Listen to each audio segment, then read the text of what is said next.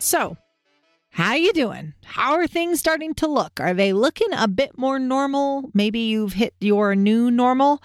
I hope you're doing well. I hope you're pushing ahead. I hope you still have goals that you were getting after for the last part of this year. Don't just stumble out of 2020. Don't just be dying to get it over, because you know what? There is no guarantee that some of the aspects that have made 2020 challenging for so many, there's no guarantee that they're not going to carry right into 2021.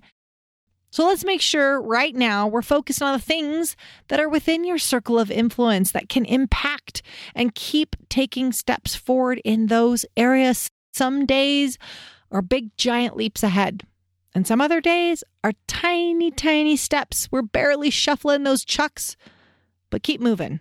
Enough about this year, though. Enough about this season. It's time for us to get down to business.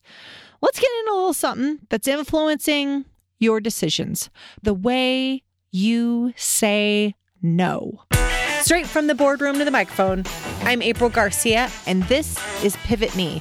Easily applied tools and hacks to get you ahead. This isn't just a podcast. This is an upgrade for your life.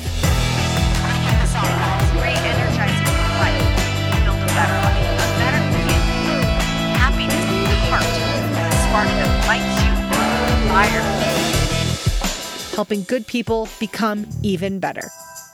This is Pivot Me. Your no's are being impacted by this. They're being impacted by this no-brain barrier, and you may not even know it. It's so pervasive, and it's sabotaging your efforts. It affects everything from the way we tell a colleague, no, we can't pick up their slack, to the food you're picking at that checkout line. And let's illustrate this with a story. I love story time. Let's do a story about a meeting I had recently with a business owner. He'd previously had said he would not take on more clients because they had to do a system rollout. It wasn't done yet, and they were at max capacity, and they were not even able to serve their existing ones, we'll say, as well as he would like, because they were too busy, especially with this new system being rolled out. So we agreed no more new clients until the system was in place, which is a minimum of 3 months.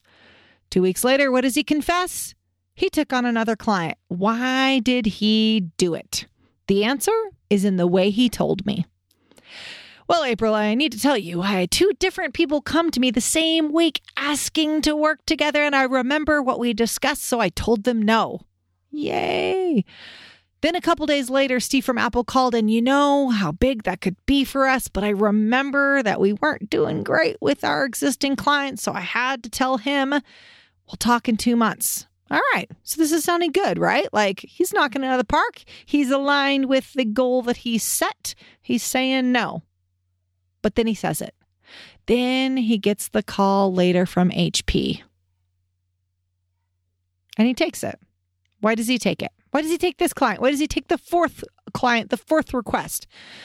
Here's why. He looked at me and said, well, I'd already said no to 3 other high-profile clients. We were better off than if I would have said yes to those ones. So I just thought I could squeeze the 4th one in. I mean, do you know how hard it was to say no to the first ones? What did my client do there? He was rewarding himself for saying no the first 3 times by saying yes the 4th time. Now, was he in a better position to service that 4th opportunity than the first? No. He's still just as busy with his existing book of business. He's not going to give HP better service because he said no to the other 3 prospects that week, but he had unconsciously battled his brain and he had lost. Because we want to reward ourselves after the perceived sacrifice. We want to reward ourselves for saying no with a yes, even when it hurts us.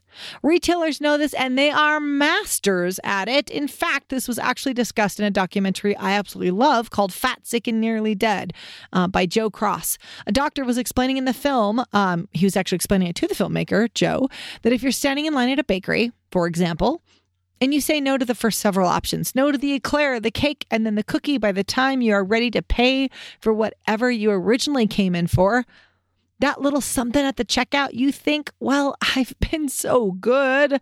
I said no to that and that and that.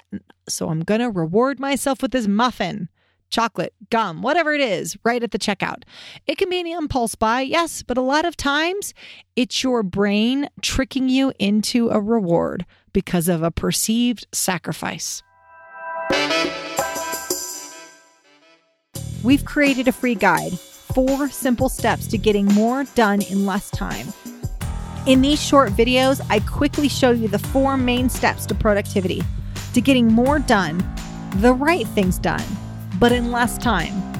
To download your free copy and have it in your inbox ASAP, go to pivot-me.com. Get the 4 simple steps to getting more done in less time. Join us now at pivot-me.com/multiply-me. So whether you're taking on too much at work because, well, you've already said no to 3 other things, or if it's saying yes to the muffin at the checkout line because you already said no to the first 3 temptations, we need to be aware that there's this little trick our brain is playing on us and that we can outsmart it. Just by being aware of it, being intentional about our decision making, we can outsmart the little 3-pound squishy organ that seems to be running the show up there. So let me ask you, where is this showing up in your life? Where do you feel obligated to, or you just reward yourself with a yes, even when it should be a no, simply because it's stacked on top of a pile of no's? Is it when a few friends ask you to do something on a Saturday, but you promised yourself you'd get that project done in your backyard? And it's only when the 4th text comes across and you think, well, I've already turned down those other offers. I'm probably good to just say yes on this one. My project Saturday can wait. By being aware of it, you can watch out for the no sabotage your brain has planned for you. It will trip you up if you let it. When you get clear on what you want, even in the short term, like I'm going to fix up the backyard this weekend, I'm going to blow leaves or whatever it is that you do in your backyard, then you can make sure you make decisions that support that goal. Your brain is about to tempt you. Be sure to say no with the same vigor on the 4th time as you did on the first 3, and you can outsmart that brain of yours. Thank you so much for dialing in today. And don't forget, make sure to subscribe wherever you get your podcast. And if you love what you hear, give us a 5-star review. It means the world to us. Hit me up on Instagram at @theaprilgarcia or check us out online at pivot-me.com. This is all made possible with the support of you listeners, the numerous contributors, and our clients. Our music and production is by the amazing Rockwood Audio. Join me next time for more tips on how to hack success. And until then, make it a great day. Thanks, guys. You guys are amazing.